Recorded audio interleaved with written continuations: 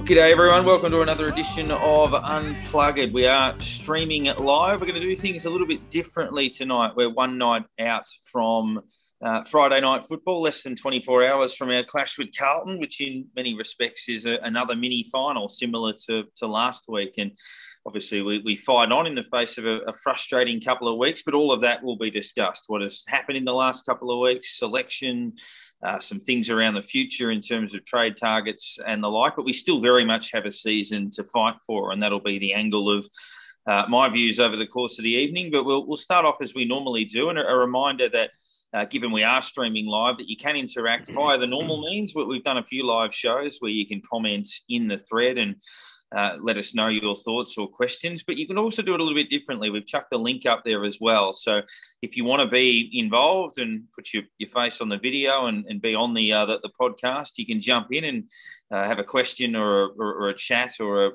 even a comment if you just want to vent for 30 seconds about the loss or talk about anything pressing going forward. You can jump on and do that. Obviously, we'll try to get to as many of you as possible. Might not be able to get to every single one, but we'll do our best to get through as many as we possibly can. But if you want to jump on and either ask a question or make a comment or be a part of it, just click that link. You'll sit in the lobby and Nick will buzz you in when it is your time to jump on board. But we look at what was our poorest performance of the year, I would say. Obviously, we were ordinary against Essendon the week before, but we went nearly an hour without kicking a goal against Sydney, and at no stage in the game looked even remotely a chance of winning it.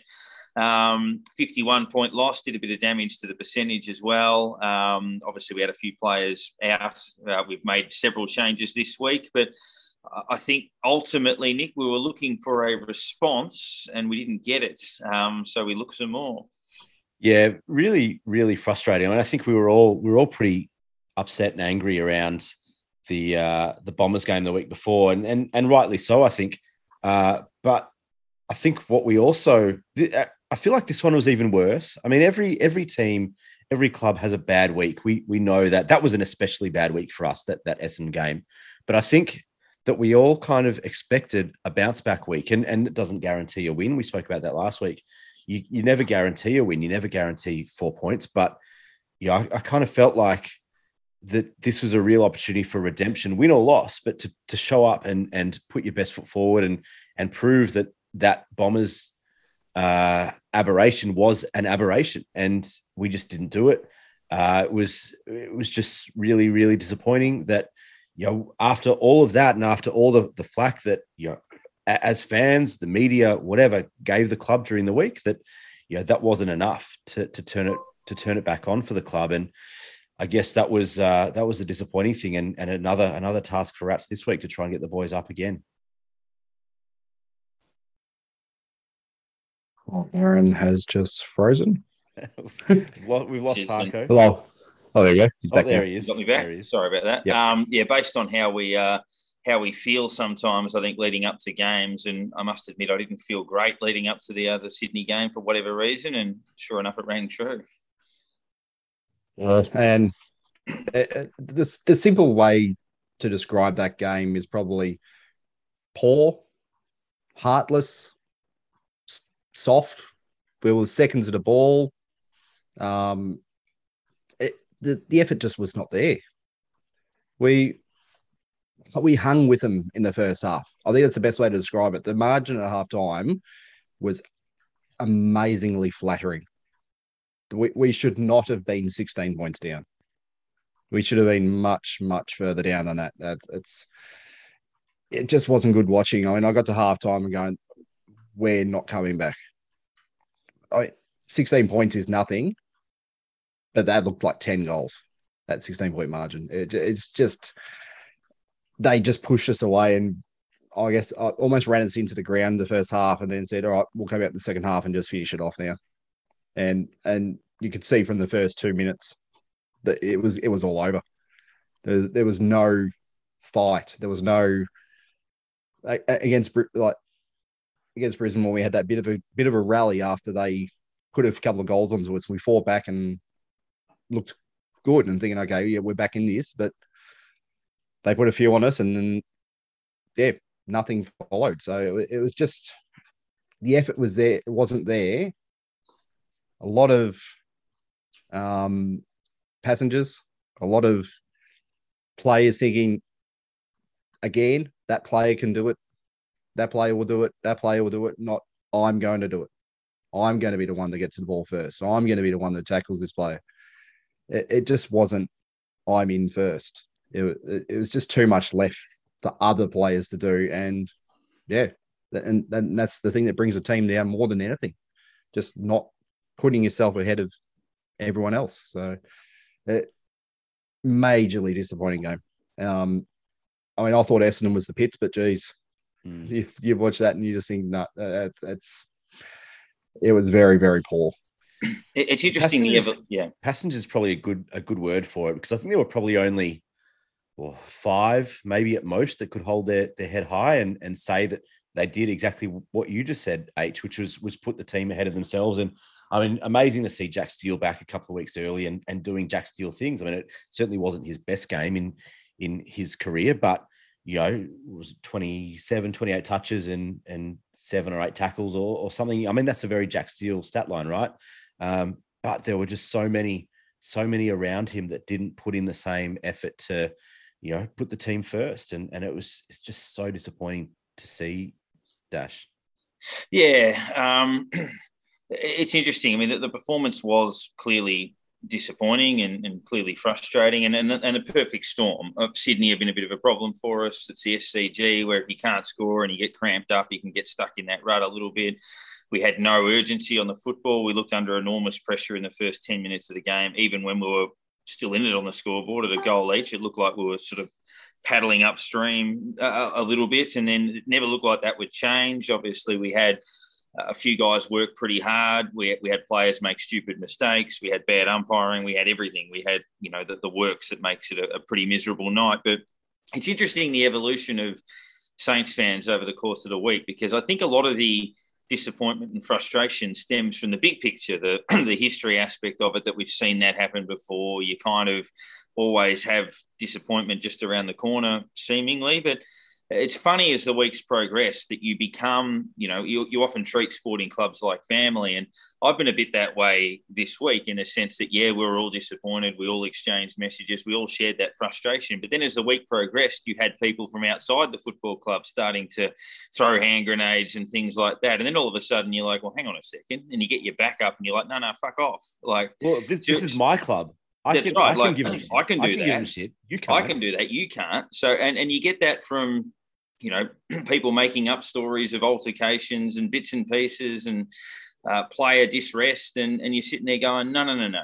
But then you look at things like the Facebook pages and stuff like that, and I'm going to take kind of a different view on it, that a lot of people talking about, you got to move this player on, you got to move that player on, you got to do this, we got to look at Clarkson, we got to do that. I'm like, we're 8-6. We're playing a game tomorrow night. If we win it, we're in the 8. Like, we've got 8 weeks to make the finals. We've hit the skids over a 2-week period, but I'm sitting there thinking, beat Carlton, shut everyone up, get back in the 8 and get on with it. Like, you've had a flat spot for 2 weeks. It's been extremely disappointing. Yes, we've seen it before. Yes, they do it to us all the time, but we are still alive. We're 8-6. Our list is in a reasonably healthy position. We play against another good side this week. Instead of talking about getting Clarko and delisting 12 blokes, let's beat Carlton and play finals. And there's no better team to do it to, right? Like, you listen to Carlton fans and they are so not confident despite everything. Like, you look at the form lines and they should beat us by 10 goals.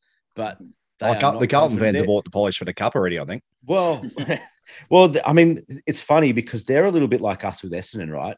We've dominated Carlton. I know they've had a couple of wins in the last couple of years as they've had guys like Walsh and Cripps come through, but they're so used to us dominating them for the last 20 years that they are not confident. They know that we're down and out.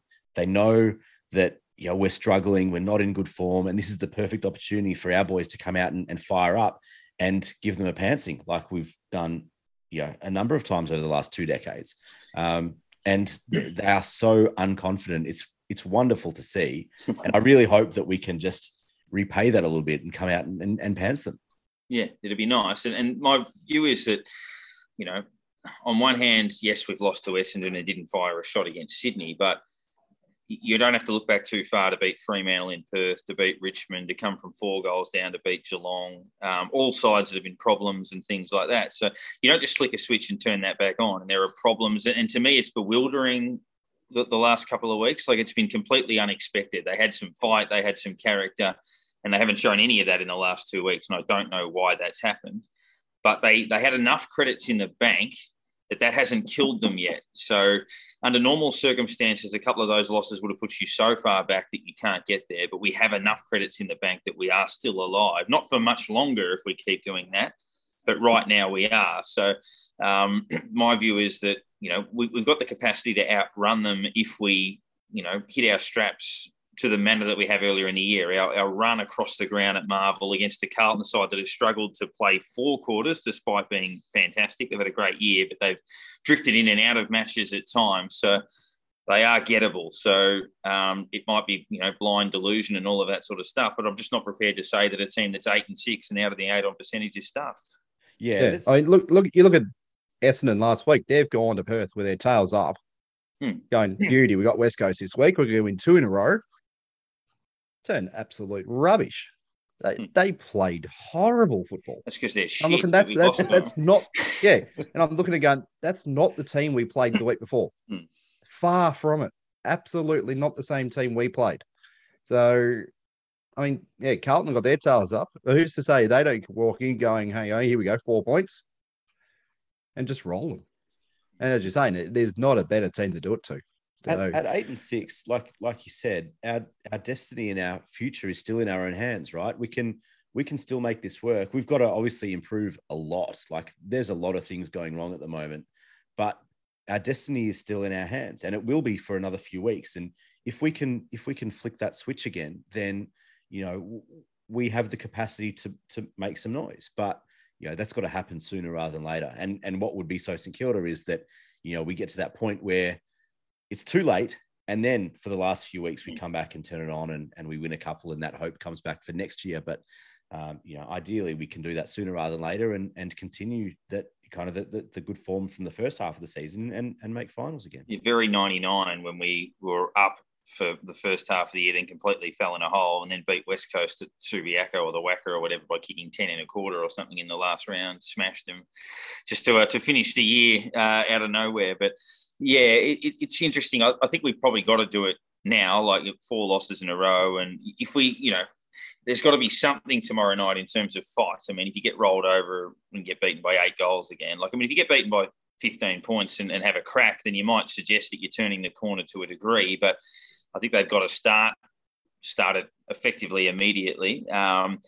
You look at some of the things during the week, like the Rowan Marshall announcement and the spirit within the group when that happened, and players getting around each other. You're like, they haven't collapsed. Like, things have fallen apart to a degree on field, but you can.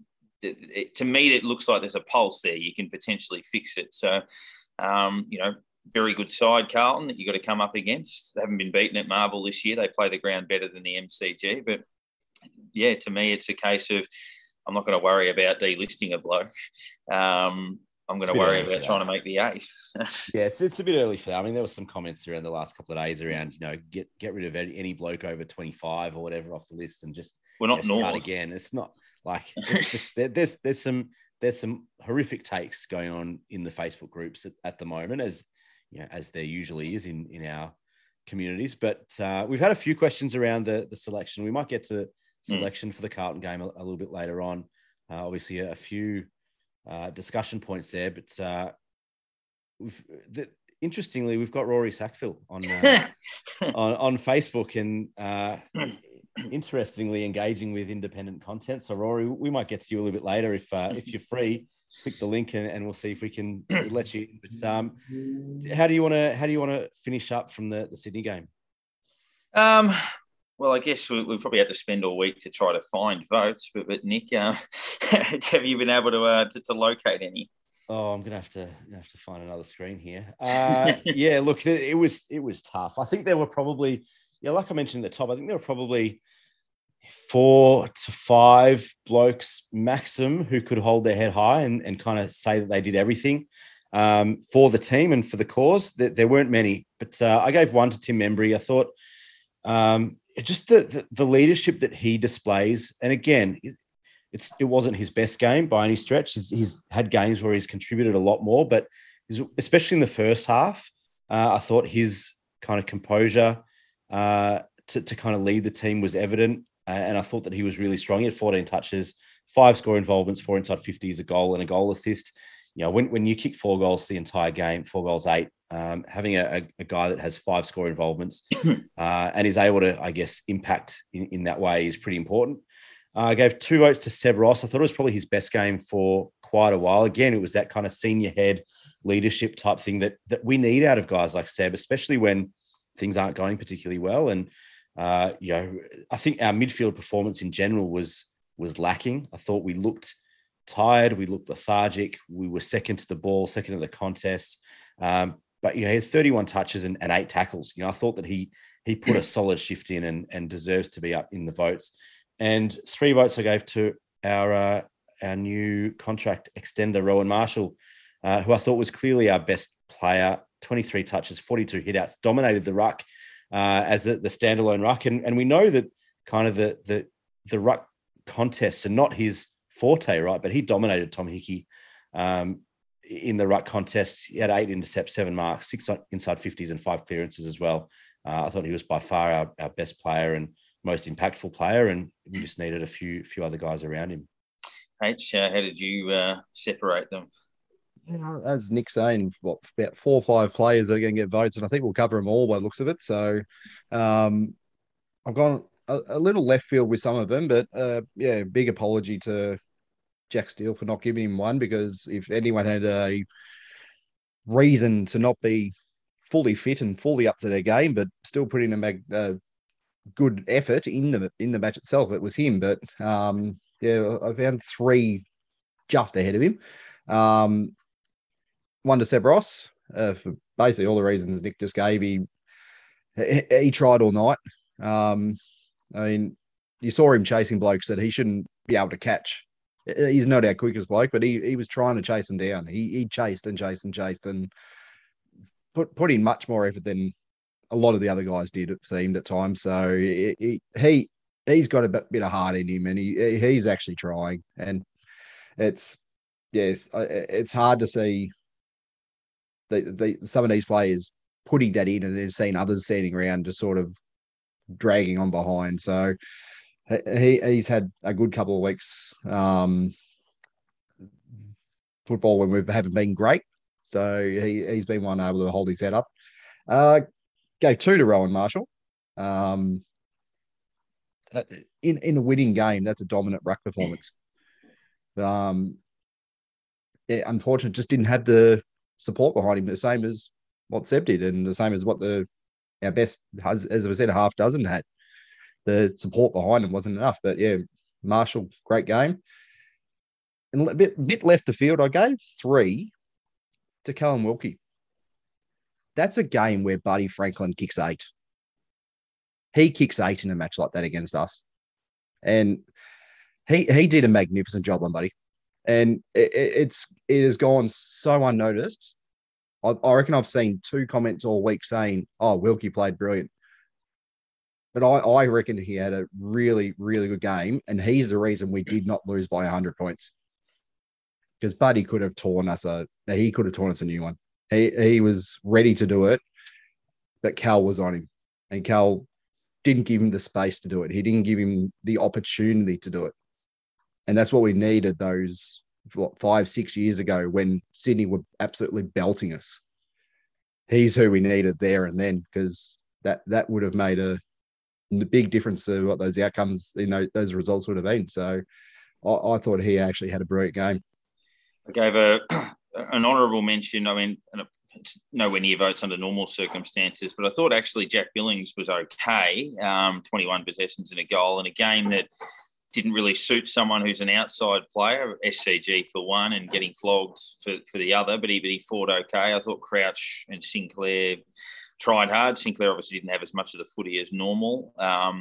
And Wilkie, as you stated, I think was pretty solid. And I can certainly understand that.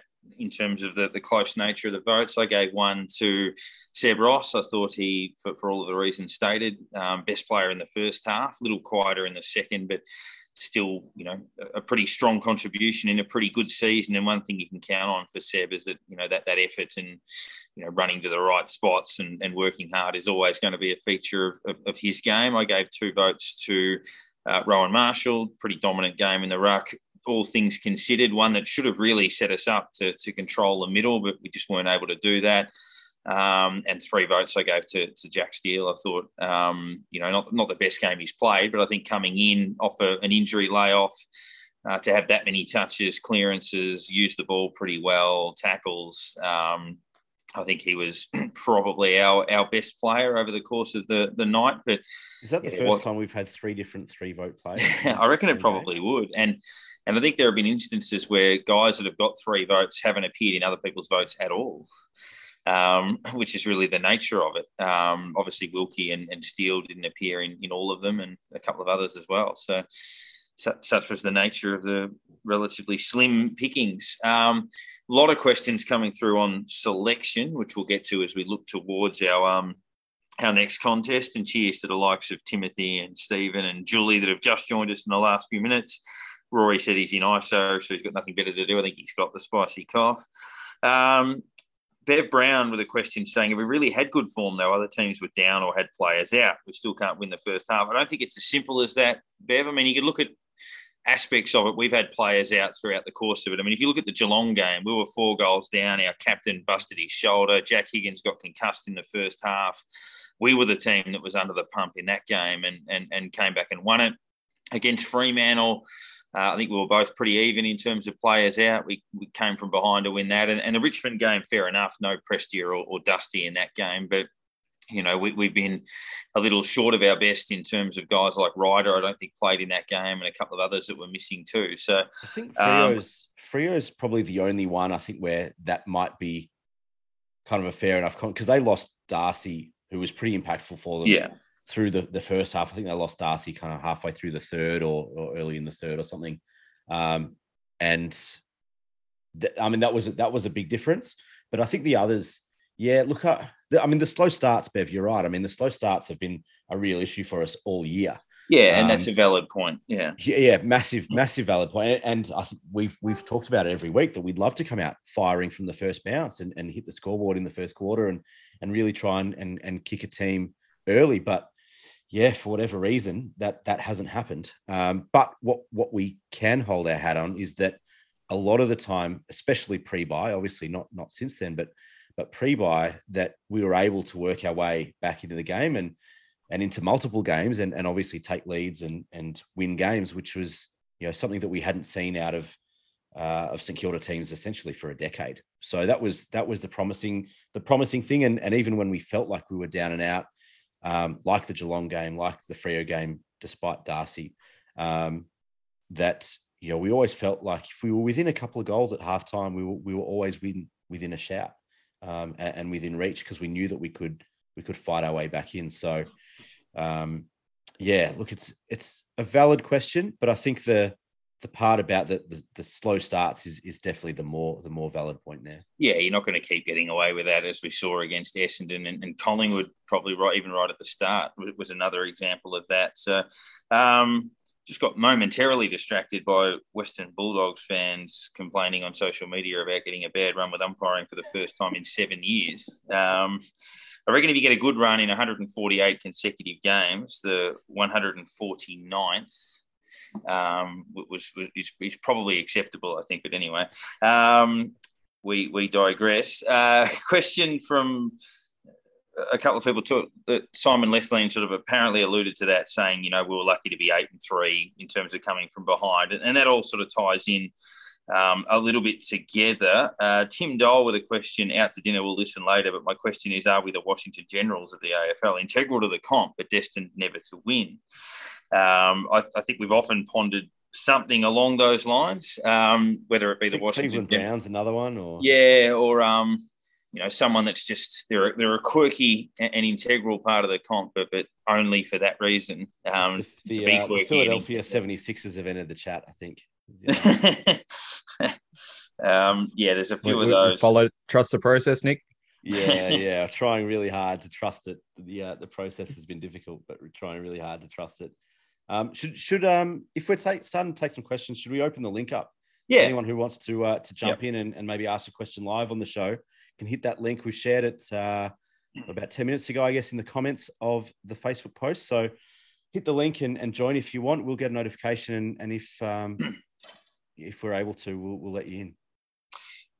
Kenny says Billings needs to be traded. Again, I mean, I get that, they're conversations that we're going to have on players, and later on we might ask a question about, say, Jordan De Goey, for example. But, at this stage, Billings is in the lineup. We're fighting for finals. I'd personally worry about that later, but understand why people will be bringing up Barbara, Rob, Tim, thanks for jumping in. Steve Crabb says Chicago Cubs. They finally broke through a few years ago after 100 years of pain.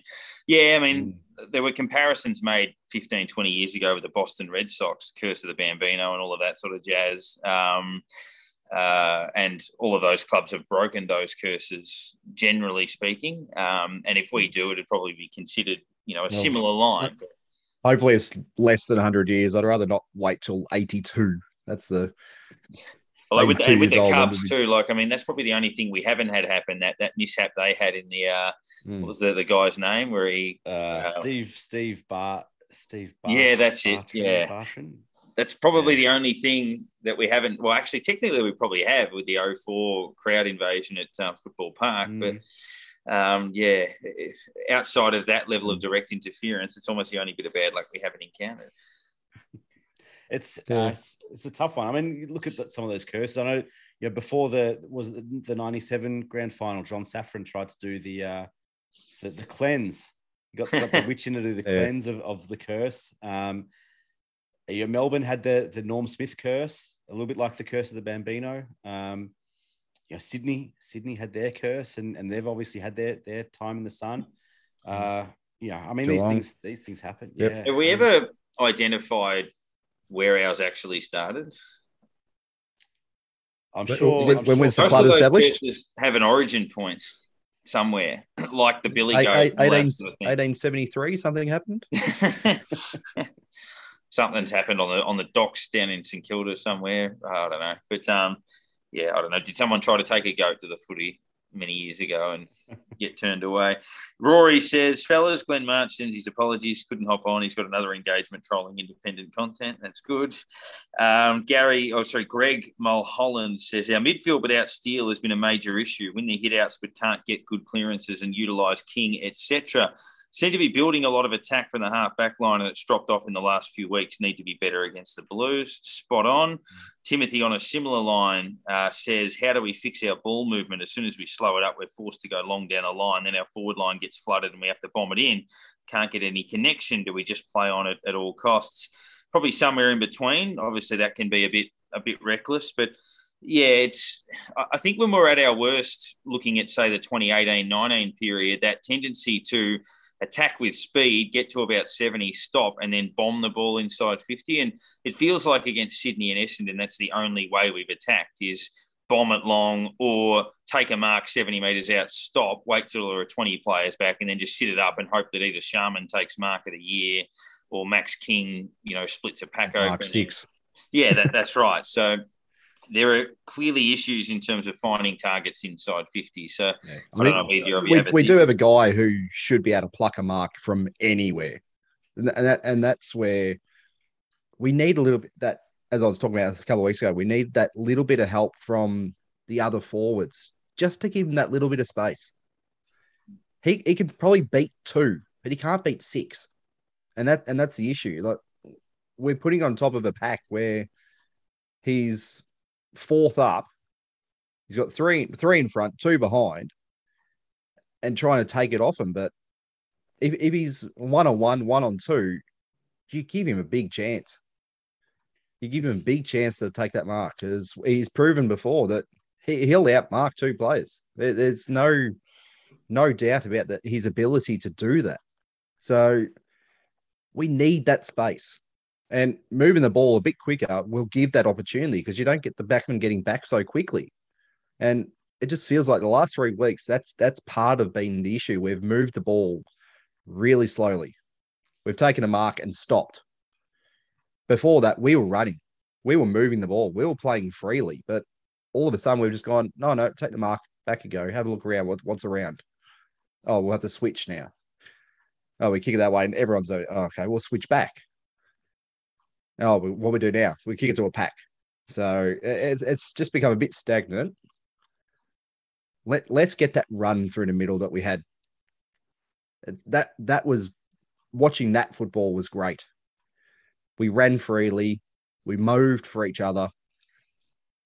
It just helped each other out, getting the ball to our end of the ground and having defensive opposition, thinking, who are they going to kick it to? Not, oh, they're stuck now, all right, they're just going to kick it to Max, so we'll just sit around him in a circle, not let him out. It's just so blatantly obvious what we're doing. Let's change it up. Nick, what do you make of, just on that? I know you'll address that one as well, but it got me thinking in terms of King.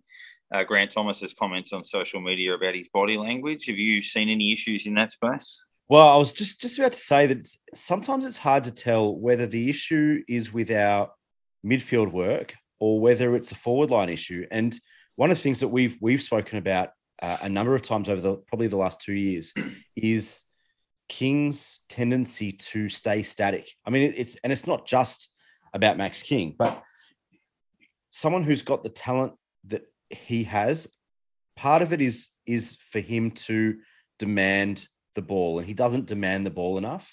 He's got we saw a few weeks ago, Wanganeen Miller, and the ability for him to hit Max King on the lead, but he had to tell Max King to lead. And this is, Naz's 5th game or 6th game, and he's forcing Max King to lead to him. King needs to demand the ball. He needs to lead for other players, for a Jack Sinclair, for a Jack Billings, for whoever it is at half forward or on the wing or whatever. And he has to demand to be given the ball. Too often, we're just looking for him when he's got 2 or 3 blokes on him, standing still because he's got nowhere to move or he's not able to move. But King has to be able to demand the ball and get our players to give the ball to him in a format, in a way that suits him. And if that ball is being delivered to him, lace out in front of his face or to his chest, he's going to be unstoppable. We know how hard it is to outmark him when he's 1-on-1, even 1-on-2, like you mentioned, H. But if King's on the move and the ball's in front of him, no one's going to outreach him from behind, from the side. No one's going to outreach him. No one's going to be able to outmark him or spoil him. But he's got to get to that point where he has the ability to move around the forward line. And again, whether that's a forward line issue and the way that we line up around him and fill up space or don't fill up space to allow King to move, whether it's a King thing that he's just not confident in terms of leading without the knowledge that he's going to get it or without knowing what's going to happen next, or whether it's a midfield issue in actually getting him the ball and getting him to be able to, I guess, fix some of those running patterns to get him into space. It's really difficult to tell sometimes where the issue lies, and it's probably a combination of all of those things. But yeah, I certainly agree with GT that Max King has the ability to tear the league apart. We've spoken about this for 3 years, but he's a bit passive. He's a bit passive. And if he just had 5 or 10% more aggression, that, he could be anything. He could be the best player in the competition. Yeah, and you often feel in the first 10 minutes of a game that you'll get a bit of a read on how his day's going to go, where they'll either clunk his first one or he'll hit his first set shot. And often that dictates things. So whether there's that ability to fight back, I know obviously he finished strongly against Richmond when he started the game slowly, but it's just about evolving that so that you're always in the contest. Claire, with an interesting... I was just going to chuck in something just quickly there. You have a look at when he gets up the ground a little bit sometimes. And he takes marks on the wings and never drops it. Every time he runs up to the wing, he takes a mark over his head, over another player. His hands are so clean when he runs up the ground. And you're just thinking, can't we have those marks in the forward 50? I'm inclined to say, start him at centre half forward. Let him get a few marks up the ground and then move him back. Get his confidence up early, up the ground a little bit. Get him a hands on the ball. Then put him down forward and try to get him dominating. And that's where another confident target would obviously help. Before we jump into a couple of our guests, Nick, one from Claire, interesting, saying, I flew to Sydney for a wedding on Saturday. It was great to see the terminal at Melbourne full of Saints supporters. At the time, I was bummed to be in Sydney but missed the game. I imagine that sentiment changed, Claire. I assume that the bar would have been reasonably appealing at the wedding as opposed to what was happening down the road at the SCG. Steve Cram says, seems like every time he does lead, our guys put it over his head. And a couple of people commenting on Claire's post saying they were at the airport, so they were amongst that. Cheers to Kevin, Joe, Dan, and also Chad that have jumped on in the last few minutes, and Bev Brown tracing the curse back to 1913, the day we actually won our first flag, but we're denied by the AFL in that challenge rule. Maybe that had a little bit of something to do with the origins. But Nick, have we got anyone that's jumped on the link? We do. We've got Rory Sackville, as some of the listeners might know, former employee of the St Kilda Football Club. I might need a whiskey for this one, so we'll let him in. Here we go, Rory. There he is. The mug on this bloke. Everyone hear me? Oh, we got you very quiet. Just You're very quiet. Yeah. Oh, sorry, Tommy. I'm very quiet because I've got these really crappy headphones in and being an ISO pretty fun too. And the kids are like in the other room. You're doing a good job though. Thanks, mate. We'll try and fix up your levels for anyone who's listening later on when we publish the actual podcast. But that's cool. Anything you wanted to talk about, mate? Oh, look, while I was waiting to hop on, there was a lot of questions about Tom Highmore. I mean, I suppose my question back to everyone is, okay, who did he replace? Yeah, it's selection integrity is interesting. When you look at Sharman out in Dan Butler, obviously persisted with even Ben Long getting dropped as opposed to Butler. But then you look at Highmore, who's getting 30 to 32 touches and taking 14 marks a week. Obviously, the defence hasn't been a huge problem, but you do wonder, what kind of a message that's sending. Even look, Mason Wood was good in the first half of the year, but ever since he's been dropped, his form in the VFL has been average. He's been getting 8 touches a game. So I don't know how he bounces straight back in on that form, to be honest. You must sit there and thinking, well, playing well isn't necessarily just the prerequisite to get back in. No, I think with Wood coming back in, it's because we're missing C-Mac. So we actually need another winger in the side. And on the Highmore point, I mean, his opponent, I've been an ISO, so I watched everything that I could over the weekend. I mean, his opponent kicked 4 goals. I mean, you have to take him off it. I mean, it doesn't really matter that he's getting 30 touches and having 12 marks. If he's going to spill, 4 or 5 goals against him. So, I mean, you're not dropping Battle. You're not dropping Howard. You're not dropping Wilkie. And it's the argument back, but, Ben Patton and Tom Highmore are 2 completely different players. Completely different players, and that's one of the things is we've got a lot of those types of intercept mark defenders now, and like you said, Howard, Battle, and Wilkie are all going to take a forward. They're all going to be a defensive player first. Yeah, they're going to take a key forward. In Battle's sense, maybe less so than the other two, but he plays a role really strongly, and you're certainly not dropping Josh Battle for Tom Highmore. So in that regard, who, like you said, who do you drop? And Ben Patton's probably the one on the block. He's probably been in the poorest form, but he's out now. He's out this week. But he's also a very different player to Tom Highmore. Both of them play a very different role, and Highmore's strengths are in intercept mark, and in floating across a pack or coming in as the third man up in front of a contest, and Ben Patton's very much a lockdown small. And we seem to have a number of those guys that are kind of in between talls and smalls, intercept markers, deliverers across half back or whatever. And it's a really interesting one because he probably does deserve a game. But like you said, Rory, you're not going to drop Wilkie, Howard or Battle. No, and then the other, obviously, lots of comments around Sharman and Darren, you just talked about the in out of him over the course of the year. I think they missed the trick again this week, to be brutally honest. I mean, they really missed the trick with Carlton having no key defenders whatsoever. I think they've got 10 key defenders or 10 key defenders in the equivalent thereof on the injury list. But I think people actually did too much wrong yesterday. Last week, the delivery in there is pretty poor.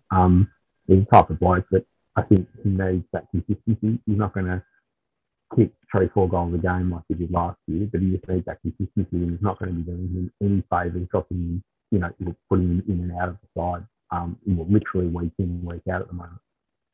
Yeah, he looks like he's threatening to bust open a game occasionally. He has his patches of like 5 minutes where he'll get a fair bit of the ball, then we won't see him for 2 quarters. I think that's been his issue. He's got the skill, he's got the ability. He just needs a bit more of the ball. I think that's the part of the game that the clubs probably look at him going, well, there's 2 quarters that you haven't touched the ball. You haven't done anything for us in that time there. We need someone who's going to give us a 4-quarter effort. If he's not getting the ball, move up the ground a bit.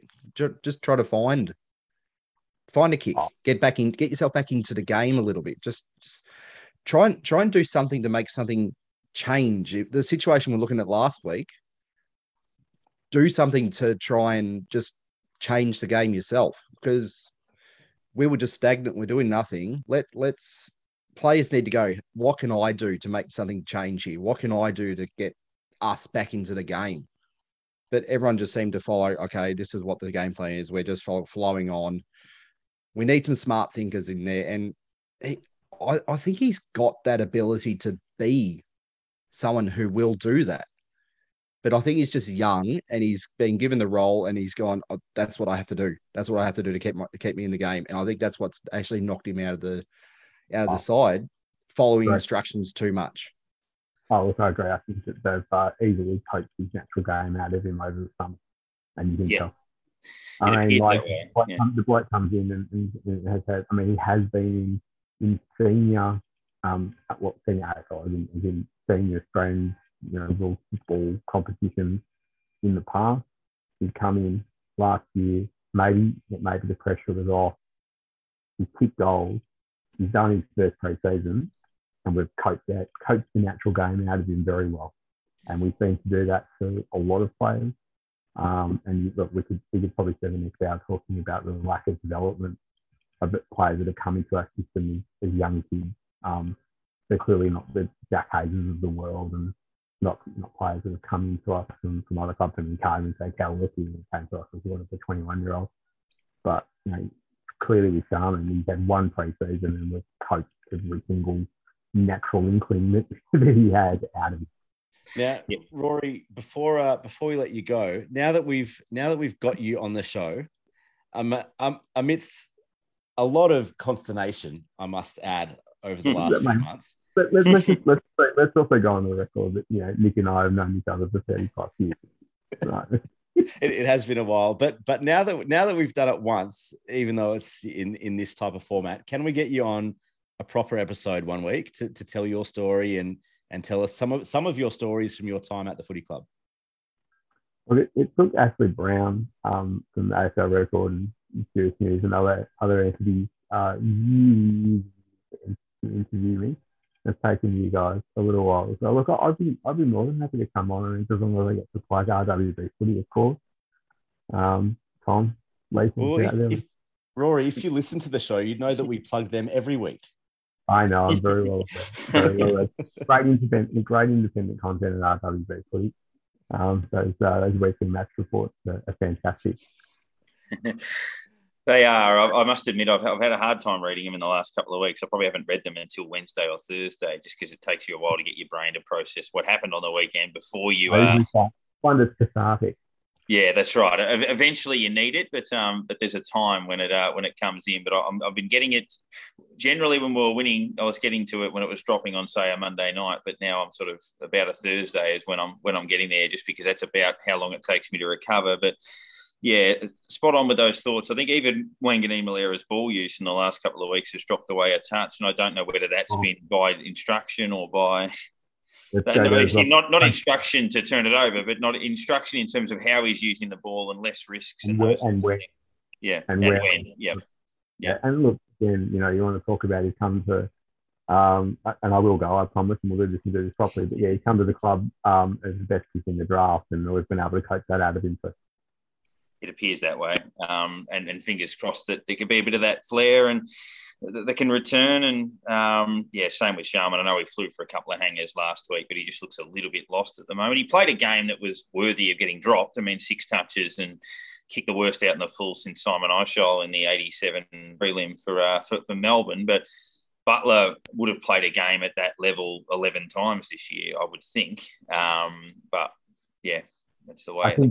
I think with Paddy coming back in, they had to drop another ball. That's all driver. But anyway, look, it's been an absolute pleasure. Let me do this properly when I'm not in ISO and maybe get a better set of headphones and whatever, my kids are sleeping in the other room. But thanks, fellas. I'll enjoy the rest of the stream. Good job. Thank you. Thanks, mate.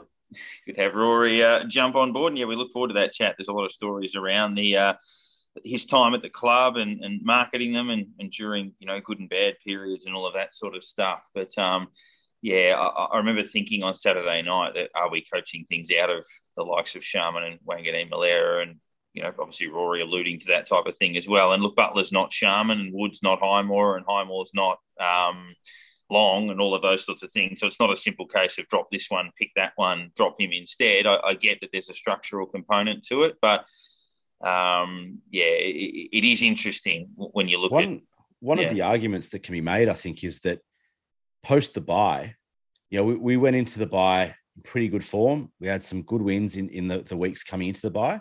You have the week off, and then you go and change everything to fit the guys like Jack Billings, like Hunter Clark back in, and guys like Wanganeen Miller, like Marcus Windhager, etc., come out of the team when the cohesion of the group and the teamwork and that sort of stuff has been so important.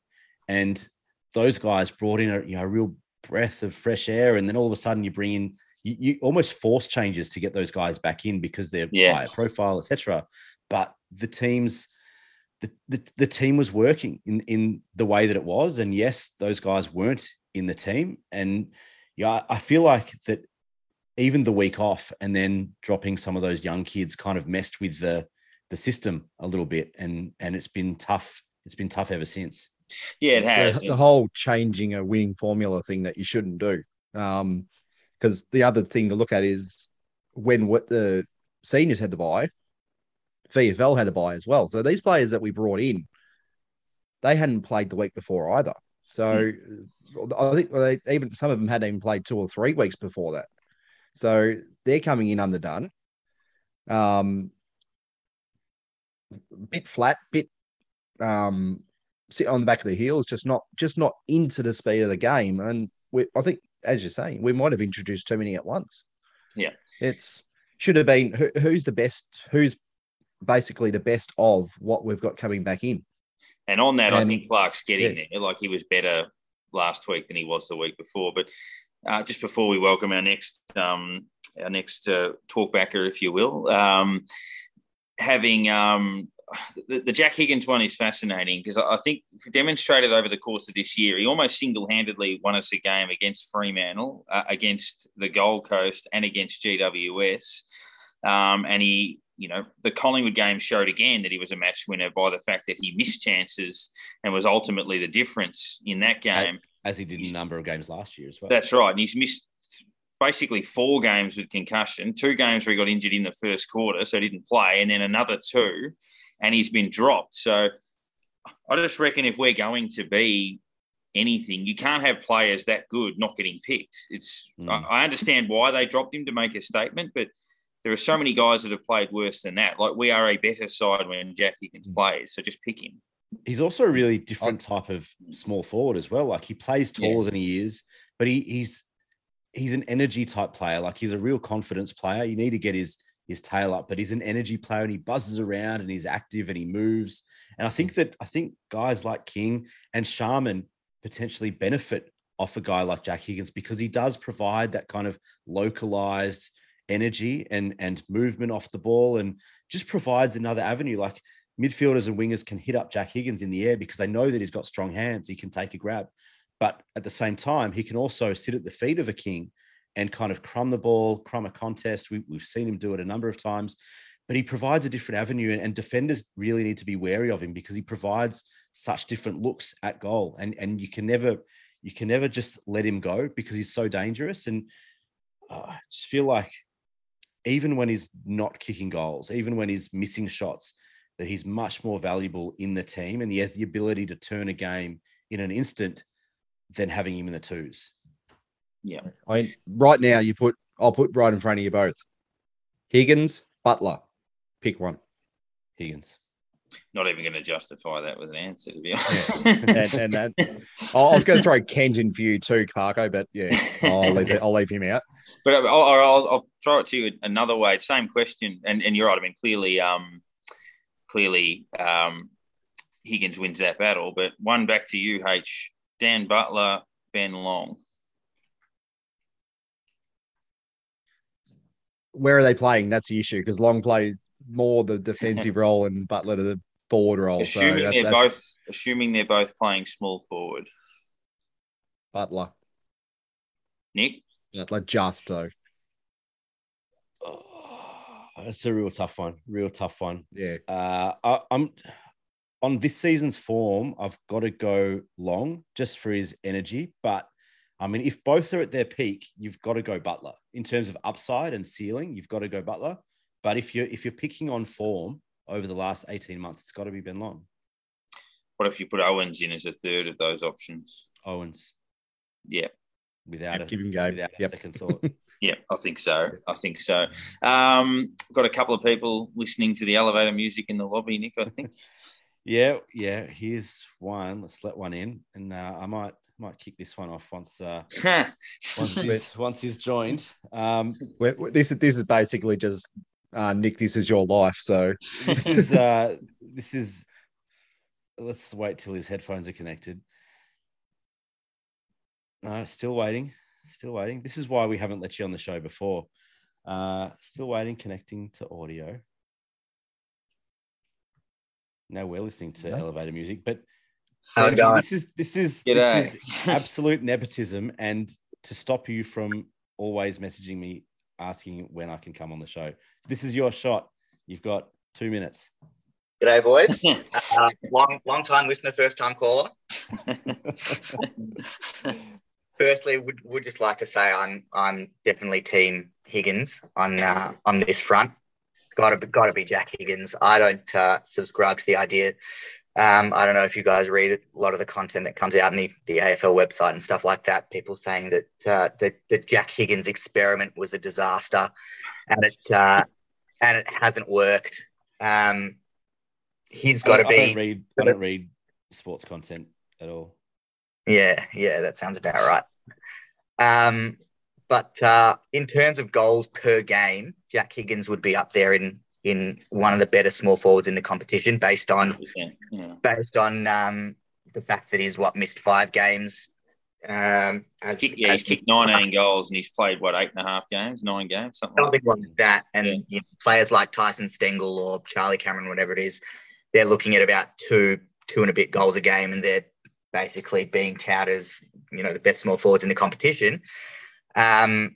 I think Jack Higgins has so much upside that it's ridiculous. But Nick, you've talked about this before. There is one name that we don't add to this conversation enough when it comes to Higgins versus Butler, and that's Jade Gresham.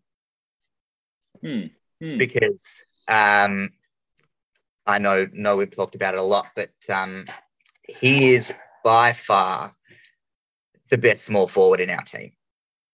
Yeah.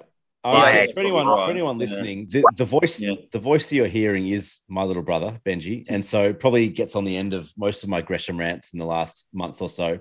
But yeah, I mean, I'm on record as saying that I think Gresham's form over the last few weeks has been a liability in the middle of the ground. I think that he's been far more creative and far more dynamic as a forward. And we know what we can get from him inside 50. He's incredibly creative. He finishes really well. He's hard at the ball. He wins clearances inside 50. And that's a really valuable asset to have. But when you put him in the middle, I know he wins a lot of the ball. I know his stats on their own are very good. They're right up there in terms of high value clearance ball winners, especially from a center clearance. And we know we've kind of struggled in that perspective over the last couple of years. But his ability to give the ball away and turn it over time after time after time, it doesn't matter if you win the ball 30 times, if you give it back to them 20 of them. And I think it's been a really valuable lesson for us to see it happen over the last few weeks, because I think we were all really excited about getting him back into the midfield mix earlier in the season, and he was really impactful in the dynamic there. But over the last few weeks, and whether it's a team thing or a Gresham thing or whatever, but he's been far more dynamic when inside 50 than in the middle of the ground. Yeah, I think he's a unique one in that he's probably got similar goal sense to Higgins, but a greater ability to get the footy. But I would think he's also alongside Crouch as our best player at getting first hands on the ball.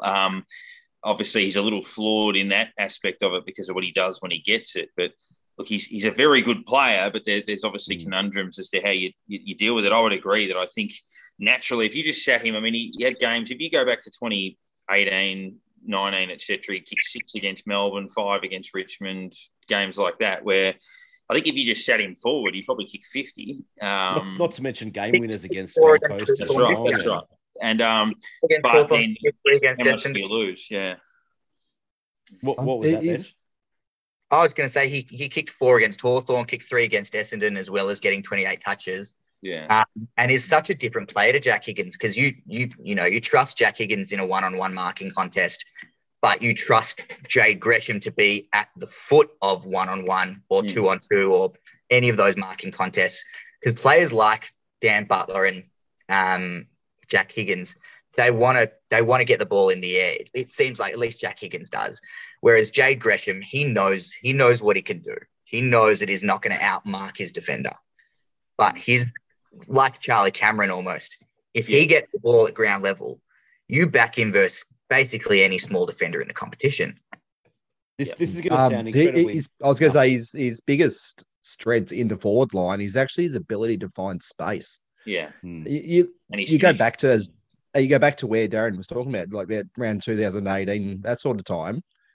Most of his marks were from him getting to the other side of the ground and going, I've got this space, I'm going to use this space. And the ball gets out to him and he's taking these marks by himself, 20, 30 metres out from goal. And that's where he got most of his goals from. I mean, you were saying he was gets to the feet of the forwards, but I think he's most dangerous, sneaking in behind everyone else and just going, I'm open. Look at me. I've lost my opponent. I've got to this open space. And that's how we used him. So up forward, I mean, as good as I'd almost call him elite in clearances. It's just the kick that doesn't go to us when he clears the ball. He's the opposite of a lot of players where you look at somebody like within our side, we've got a lot of guys that use the ball well around the ground, but not great in front of goal, like Billings, even Higgins to some degree. Wanganeen Malera seems to not be able to find him inside 50, but good around the ground.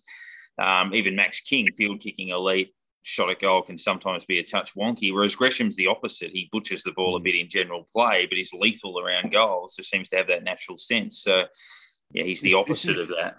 This is going to sound incredibly naff, and I don't mean it to be, because I know there's a massive discrepancy. But if there's one player that Jade Gresham reminds me of, and clearly in a different class level, in a different weight division, but it's Gary Ablett Jr., right? Like, he's got the ability, he's the same body type, he's incredibly tough for a bloke his size, and he can win the ball, he can tackle, he can chase, he does everything.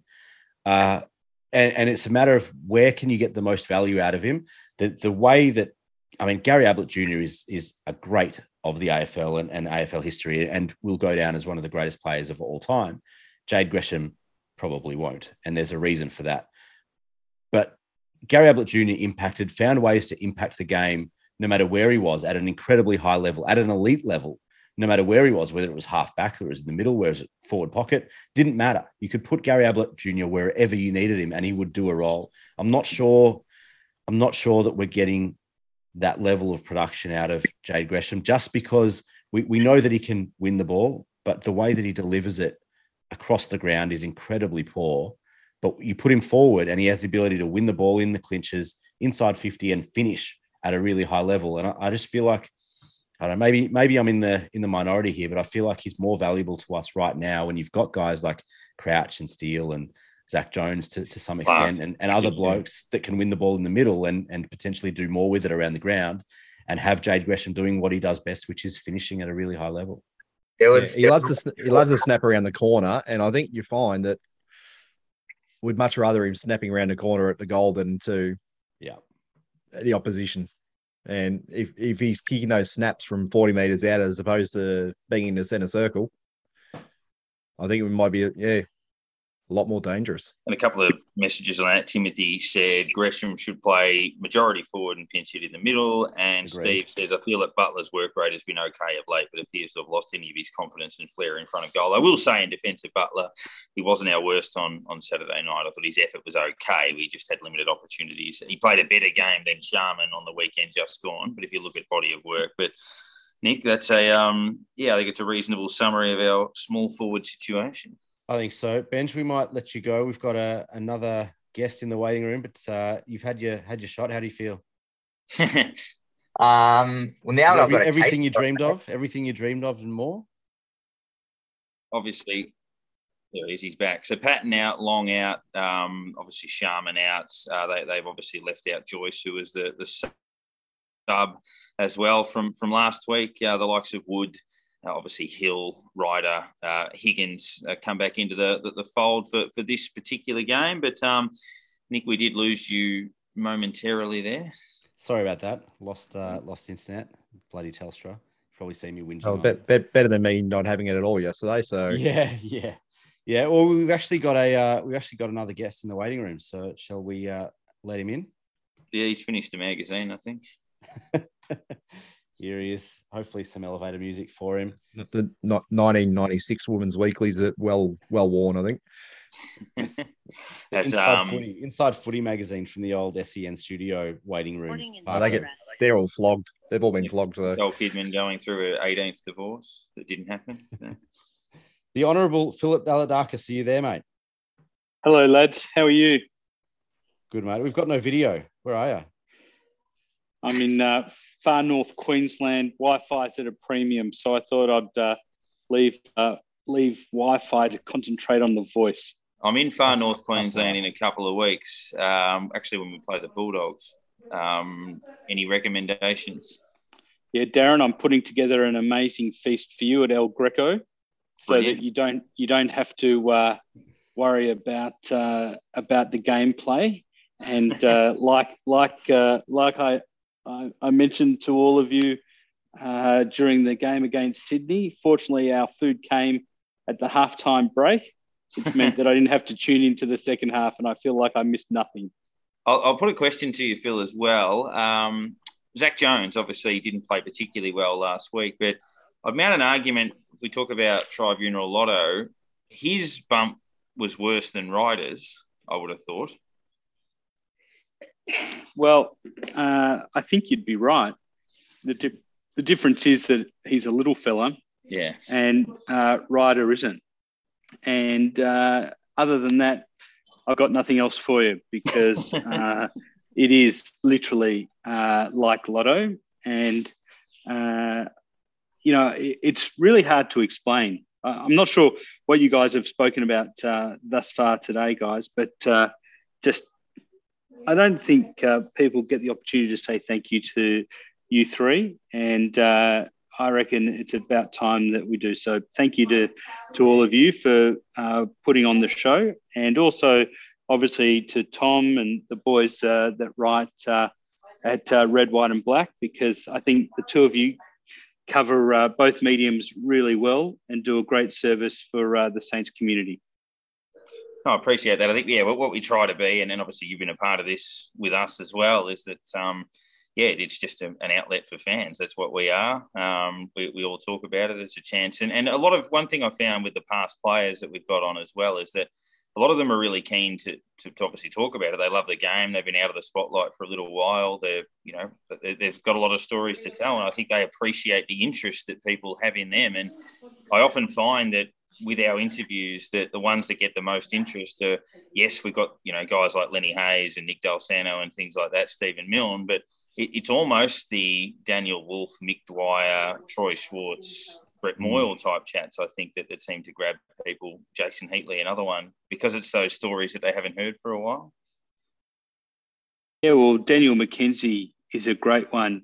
Quiet, unassuming. And from what I hear from people at the club, suffers a bit of white line fever. So he's another one that kind of fits into that kind of unassuming category. And, you've had some ripper people interviewed along the way as well, and all their stories I find pretty fascinating. And without betraying confidence, I spoke to Nick during the week, and I just loved the chat that you had with Andrew Plimpton. I thought that he was so open and honest until you started talking about Tim Watson, but that's a different story. And then he couldn't wait to talk about the other deals. But anyway, he did provide some off-air background on that as well, to provide some context. He's very protective of Tim for a number of reasons. So, yeah. I remember in just after Tim was appointed, I was at a coterie lunch. So that's a long time ago now. And I was pretty impressed. You're only 45 then. Well, Nick, you can keep making fun of my age, but at one stage, in about 20 years, you'll get there too.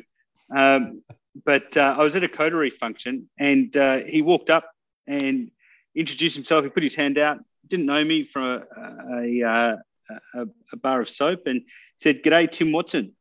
And I was mightily impressed, and I turned to him and said, "G'day, Tim, Philip Deladakis, and lovely to meet you."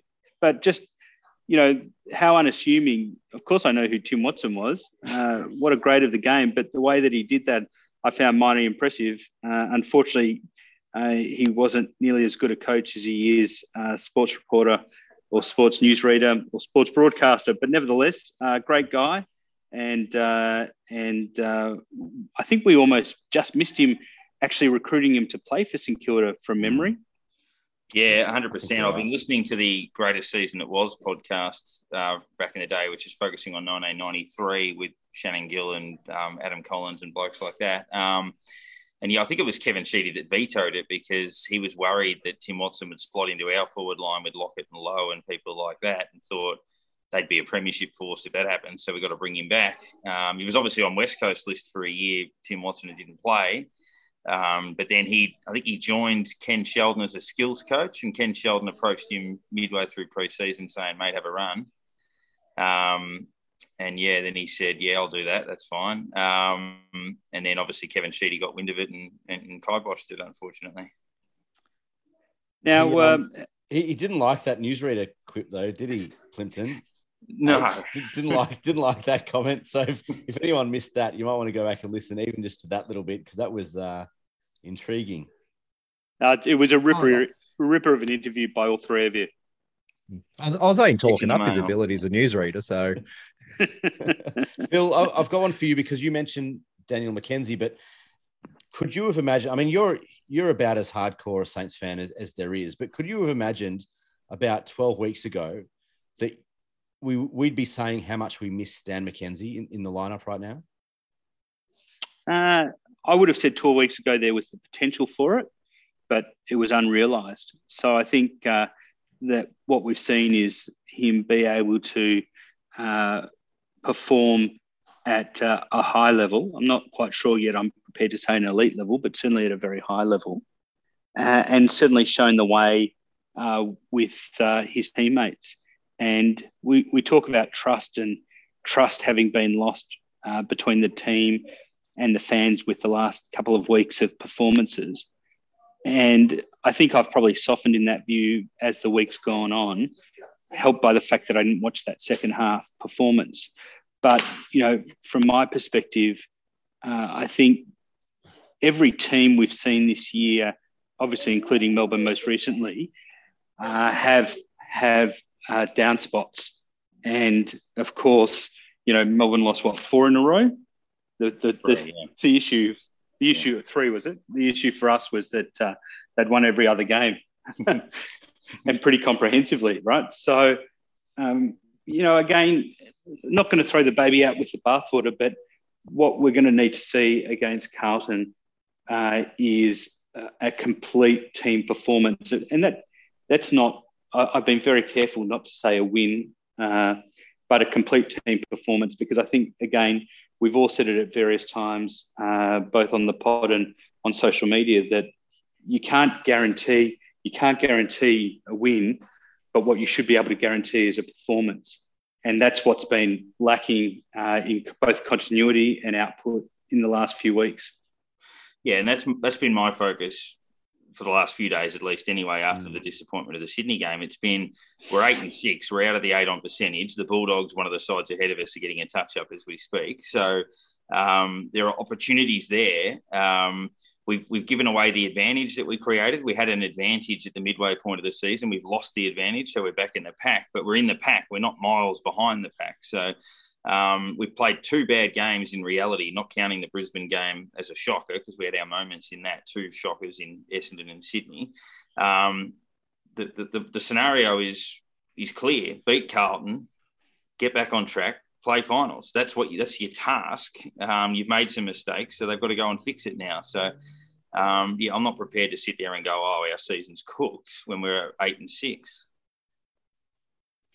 Now, Dash, before we chat into any other subject, there just a few things that I just want to very quickly touch on. If you haven't discussed it, if you have, we'll move on. First one is the AFLW draft. I presume you've already touched on that. Not yet. Not yet. Okay. Well, I think pretty exciting group of 4. But can you guys correct me if I'm wrong? Didn't we delist or say goodbye to about 7 or 8? Yeah, and lost a few that just left in any case. So, it's going to be a completely new list. So we've added 4, but by my count, we're a few short. So we also brought in a couple via free agency and trade. We brought in Nicola Stevens from Carlton. That's we right. Brought in a ruck. Do we say ruck woman, ruck person? Maybe it's just ruck. I think it's just ruck. Yeah. Yeah. Brought in a ruck from GWS. So there's been a few come in. Obviously, we've lost a bunch of experience, and that's I think that the biggest thing for us is that we've lost so much experience. Letting Tilly Lucas-Rod walk. Kate McCarthy obviously didn't play much last year. But Nick, I'm going to call you up on that. I don't think we let her walk at all. I think Hawthorn put an unbelievable package to her. I think. And the other one on George. I actually think that that's far from the truth, Phil. I actually and controversy. What I've heard, and without delving too much into confidences or whatever, is that we essentially, given the new salary cap, the new commercial rules around player contracts and all that sort of stuff, is that we offered essentially Tilly Lucas-Rod, who was our best player all year, somehow didn't win the best and fairest, but was our best player all year, essentially offered her the bare minimum and with no set role in the team.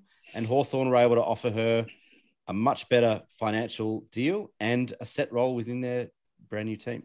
And the other thing on that is that I don't know if it's a good or a bad thing, that the seasons being close together doesn't help us. But our best player, obviously, Patrikios, our best player by a street, didn't play last season due to the jab mandate.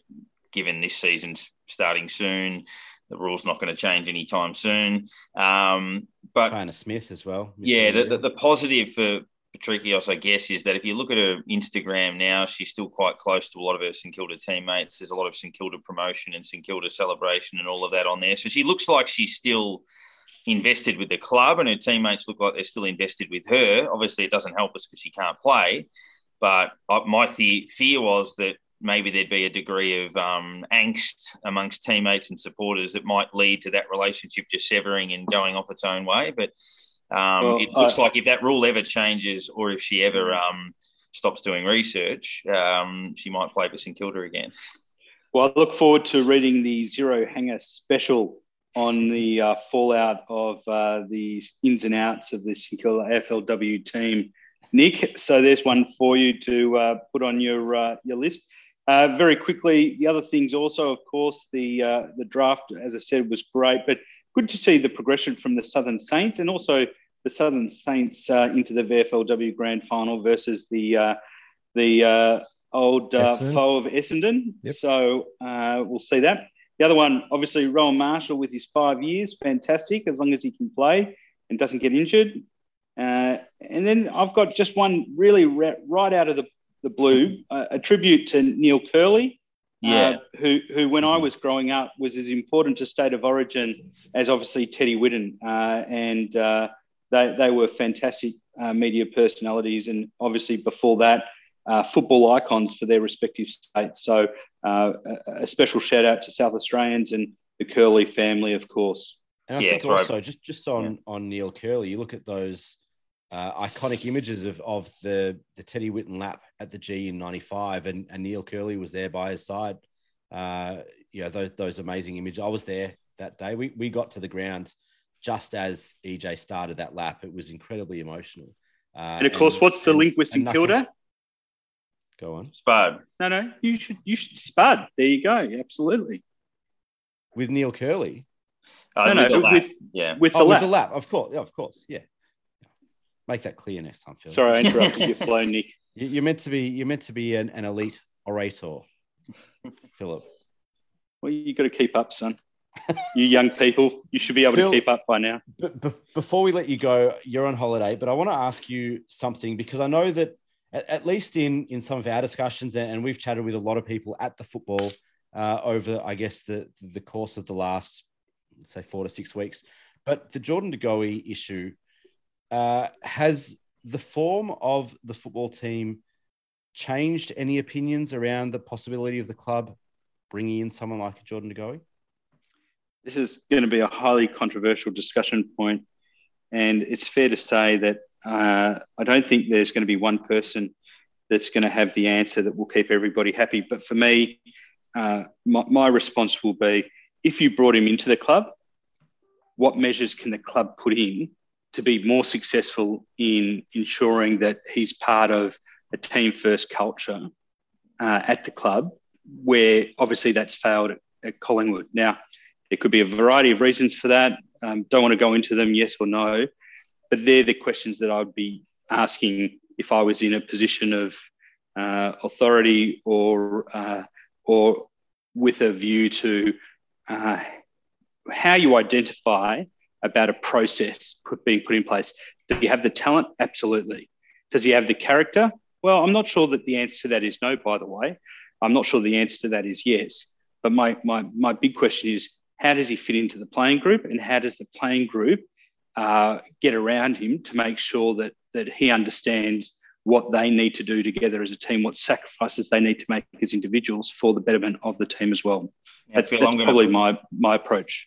I'm going to put you on the spot here. I'm doubling at the moment with some tennis commitments, so I'm going to jump out and allow you three to close the deal. The only thing we haven't done is our awards, which are the Jason Blake, Shannon Knoll, and That's So St Kilda. The That's So St Kilda is probably, from my view anyway, just the position we find ourselves in where, you know, our confidence is so fragile as supporters.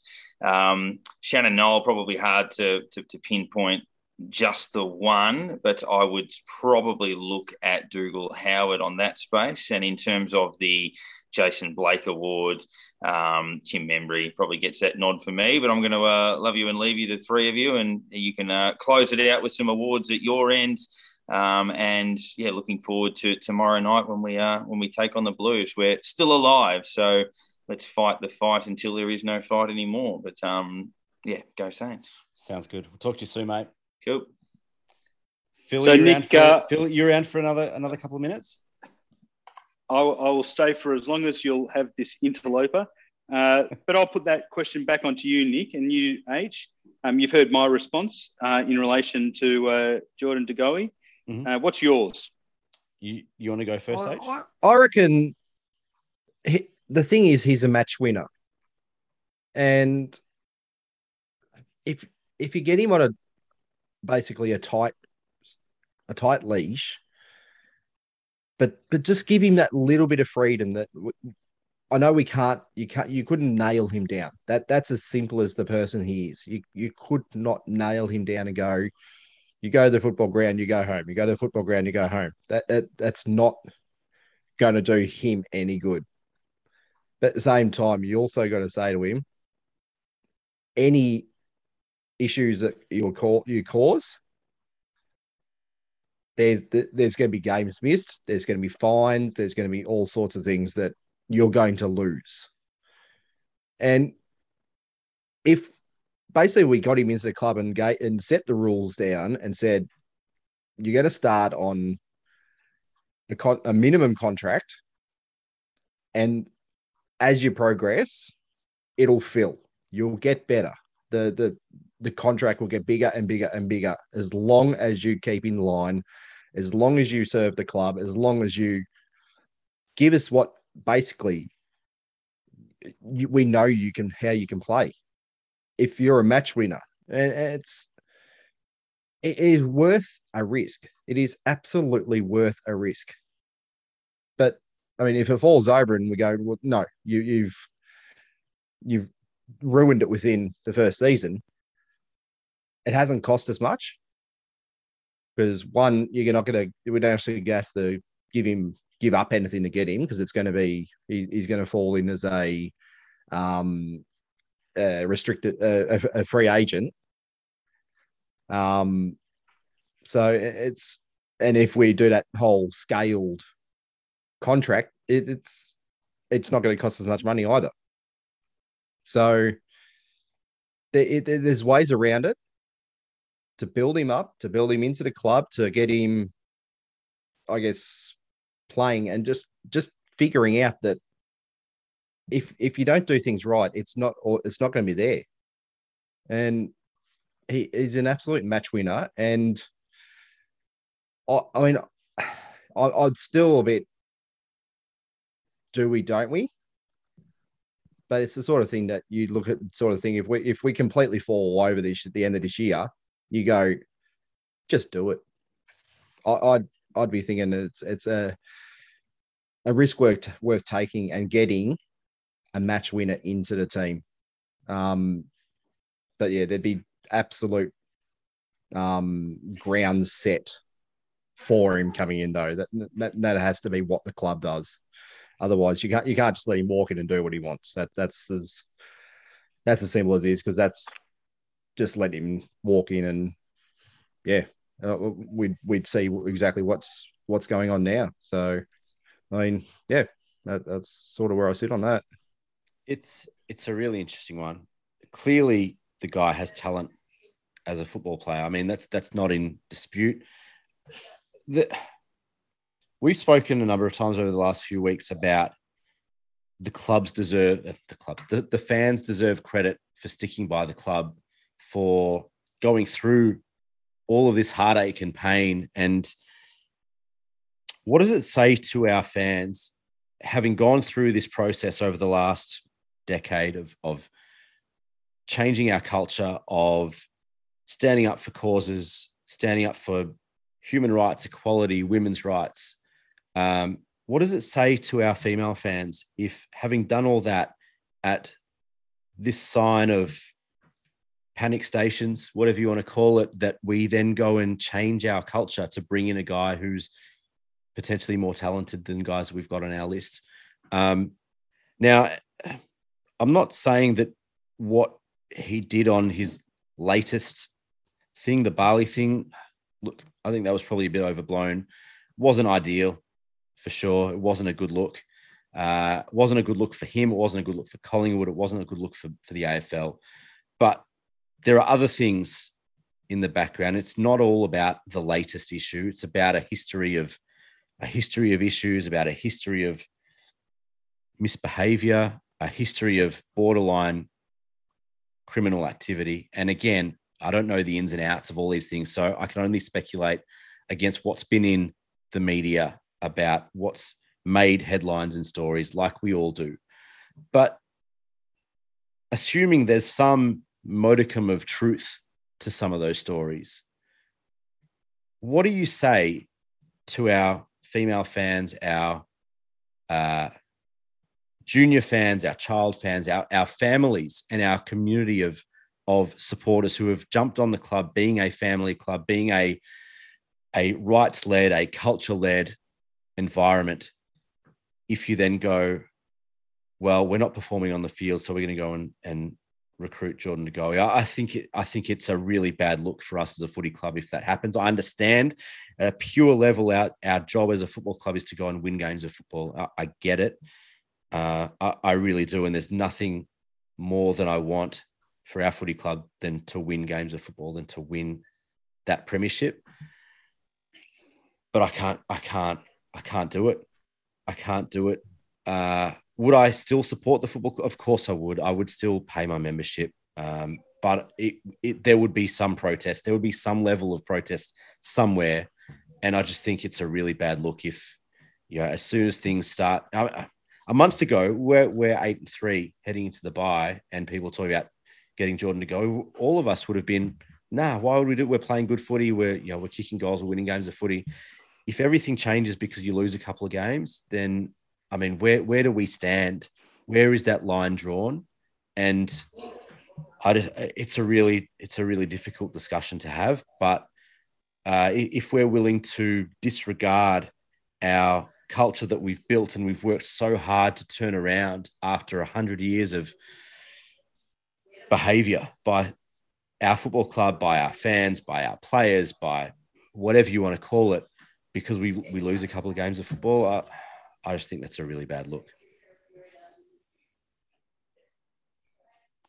Anybody? So the only thing I'll add to that is that H has said yes with an asterisk around the cost, and you've said no, and I've said process. So I think that that's a pretty good summary for probably where our fan base is at. The other thing also is that I know, for example, Grant Thomas has been pretty outspoken on this, said we're in the business of winning premierships. And yes, we are. But we've also got, as Nick, you said, an AFLW team also in the business of winning premierships. And we've got a respect agenda. And the football club is so much more than just on-field performance for the men. And as a football club, we get judged by wins and losses. But again, at times, there's a lot more to it. So this is a pretty complicated discussion. Some people will see it very clearly as black and white and say, yes, absolutely. And some will say, no, ferociously. Again, I just come back to the fact that we need to ensure that we have a process in place that assesses the advantages, the disadvantages, the pros and the cons. And of course, the other thing that we haven't spoken about is the potential impact on sponsors. Again, do we have our own culture right that we can bring somebody in that has demonstrated an individuality? Again, I'm careful not to criticise him because I don't know all of the circumstances, but certainly an individuality at the expense of the team first culture. Are we strong enough to bring somebody like that in? I'm not sure that the answer to that is yes, from what I've seen by the leadership on the field. Anyway, interesting conversation. No doubt thought-provoking for many that will be listening to it as we've had it. Definitely. And I'm sure that the number of comments we've had since we started this particular discussion on the Facebook page probably, I guess, speaks to the level of not disharmony, but confusion and different sorts of opinions on this type of topic. And that's understandable from a fan base that is so starved of success at so many different levels. But it is 9:45. Phil, you're on holiday. H, you've got kids. I've got kids. Let's try and wrap up. But we've got some awards. So Phil, I might throw to you first, but that's so St Kilda for this week, putting you on the spot. Is Jacob Wiedering in or out? Last I checked, he was out, but that may have changed in the last hour and a half.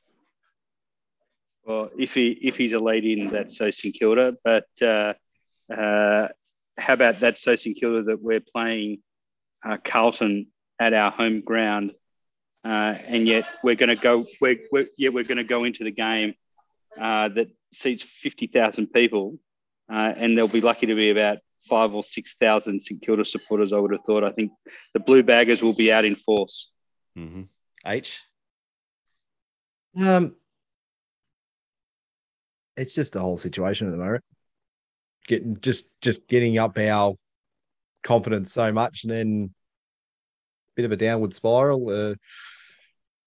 But I guess what would be so St Kilda would be to pick us back up again and finish ninth, and that would just finish the season off for us, wouldn't it? So we'll see how it pans out. But yeah, we're due to get a false sense of hope again, I'm sure, and at some stage.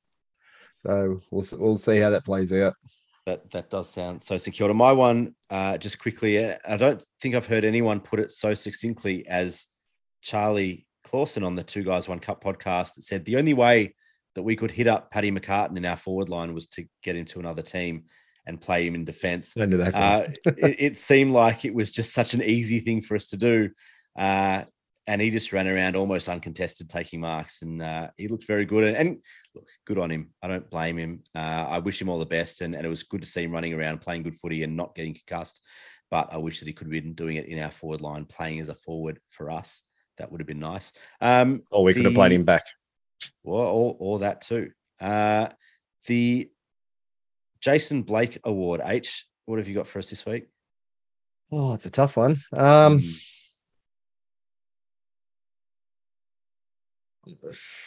At the moment, I'm trying to think of anyone who sort of, I guess, probably Winmar Malira. He probably tried to step into the, as has been mentioned, stepped into the Hill role last week. He didn't play a bad game, that's for sure. It's just, I think he's just been sort of thrust into a position that he hadn't played too much, and he did okay. So I think he probably maybe didn't get I saw him get it. He got the best in one report I read. But apart from that, you didn't really get a mention anywhere else. But yeah, I think he was probably unfortunate not to get a bit more mention than what he actually did. He probably could have picked up a vote tonight from many of us. So he's probably the one I'd be looking towards. Just quickly before I throw to you, Phil, apparently, according to Mike in our Facebook comments, Jacob Wiedering isn't named as an emergency so far. So that's probably a good thing for us. What have you got for Jason Blake Award? Well, I think I gave in my 3-2-1, I gave 3 votes to any and every St Kilda supporter that sat through and watched the second half. So I'm going to give my Jason Blake Award to every single supporter that watched the whole game in full, in Technicolor. There we go. I think I gave that last week. So they've polled 2 weeks in a row now. Very good. I'm going to go Rowan Marshall. I know that I gave him 3 votes this week. It's a tough one because I don't think that he's performed up to his full potential. But in times like these, when everything is going wrong, that for him to sign his contract, I know it's a big deal. It's 5 years. Things aren't going well for us on the field. And this is kind of one of those things that you just need to do to get done for the footy club in these moments when things are tough, just to give the fans a little bit of hope again. And hopefully it starts to perk the fans up leading into this Carlton game. I feel like Rowan Marshall and Paddy Ryder can have a really big impact in this one against the Blues. The Shannon Knoll Award there's probably more options for this one than there is the Jason Blake Award. Phil, is there anyone in particular that you want to implore to lift this week? Well, I think you'd be unfair to identify just one individual given the recent performances. I think you came out with the great line, Nick, that St Kilda are a 10 out of 100 which I just absolutely thought was fantastic from you. And then I think you and Rory, I think, came out with the same line, which said that we played our worst game for the season to be followed up by our worst game for the season. So, I'm just going to share it to everybody equally. Excellent. H, what have you got for us? I was pretty much going to give it to the 16 blokes that had tickets to the game on Saturday. Let's hope they cash those tickets this week and actually play. Yeah, it's a tough one. I'm going to go a combination of Zach Jones and Jack Billings. I just think in games like we've seen over the last few weeks that you need your senior guys to stand up, and we've seen it from Membry, we've seen it from Ross, we've seen it from Battle, we've seen it from Wilkie, we've seen it from Jack Steele, and that's about it. And there are guys that are on the fringes. They're senior guys now. They're not youngsters. They're not 22, 23 years old anymore. They're 25, 26. Jack Billings signed a 4-year contract at the end of last year. He's a senior member of our football club. I know he's missed a lot of footy, but in these times, you need your senior guys to stand up. And we've seen that we are still lacking, as we have for a while. We are still lacking in senior leadership and guys that are willing to put the team first. We know what we're going to get out of Membry. We know what we're going to get out of Seb Ross. We know what we're going to get out of Jack Steele. It would be nice to add a few more names to that list. And those two guys are on the verge of being able to be really good AFL footballers and haven't been able to, for whatever reason, quite get there. They've got talent. They've got the ability. It's whether they've got the will and the want to do the hard yards. And, there are two guys that could have a really big impact on the rest of our season if they put it together and if they, are able to give the Jack Steele effort, the Tim Membry effort, the Seb Ross effort. And, if all 22 listed guys give that sort of effort this week, then, we're a really good shout. Any final thoughts before we wrap up this week? Let's just hope let's just see some effort. That's the first thing. Let's get the first ball out of the center. Let's get that first ball out of the center marked in our forward line. Let's put that first ball through to goals. Let's have a good start. We haven't had one. Well, we've had a couple of okay starts, but let's really start well, because if we fall behind early, then it's going to get a bit ugly, I think. So Carlton will get their tails up and just roll us if we don't show up in that first 10, 15 minutes. So let's get the game rolling early, and let's put our stamp on the game early. Phil, you joined the podcast tonight to have a chat and ask some questions, but you've been roped into the medical sub this week. Any final thoughts?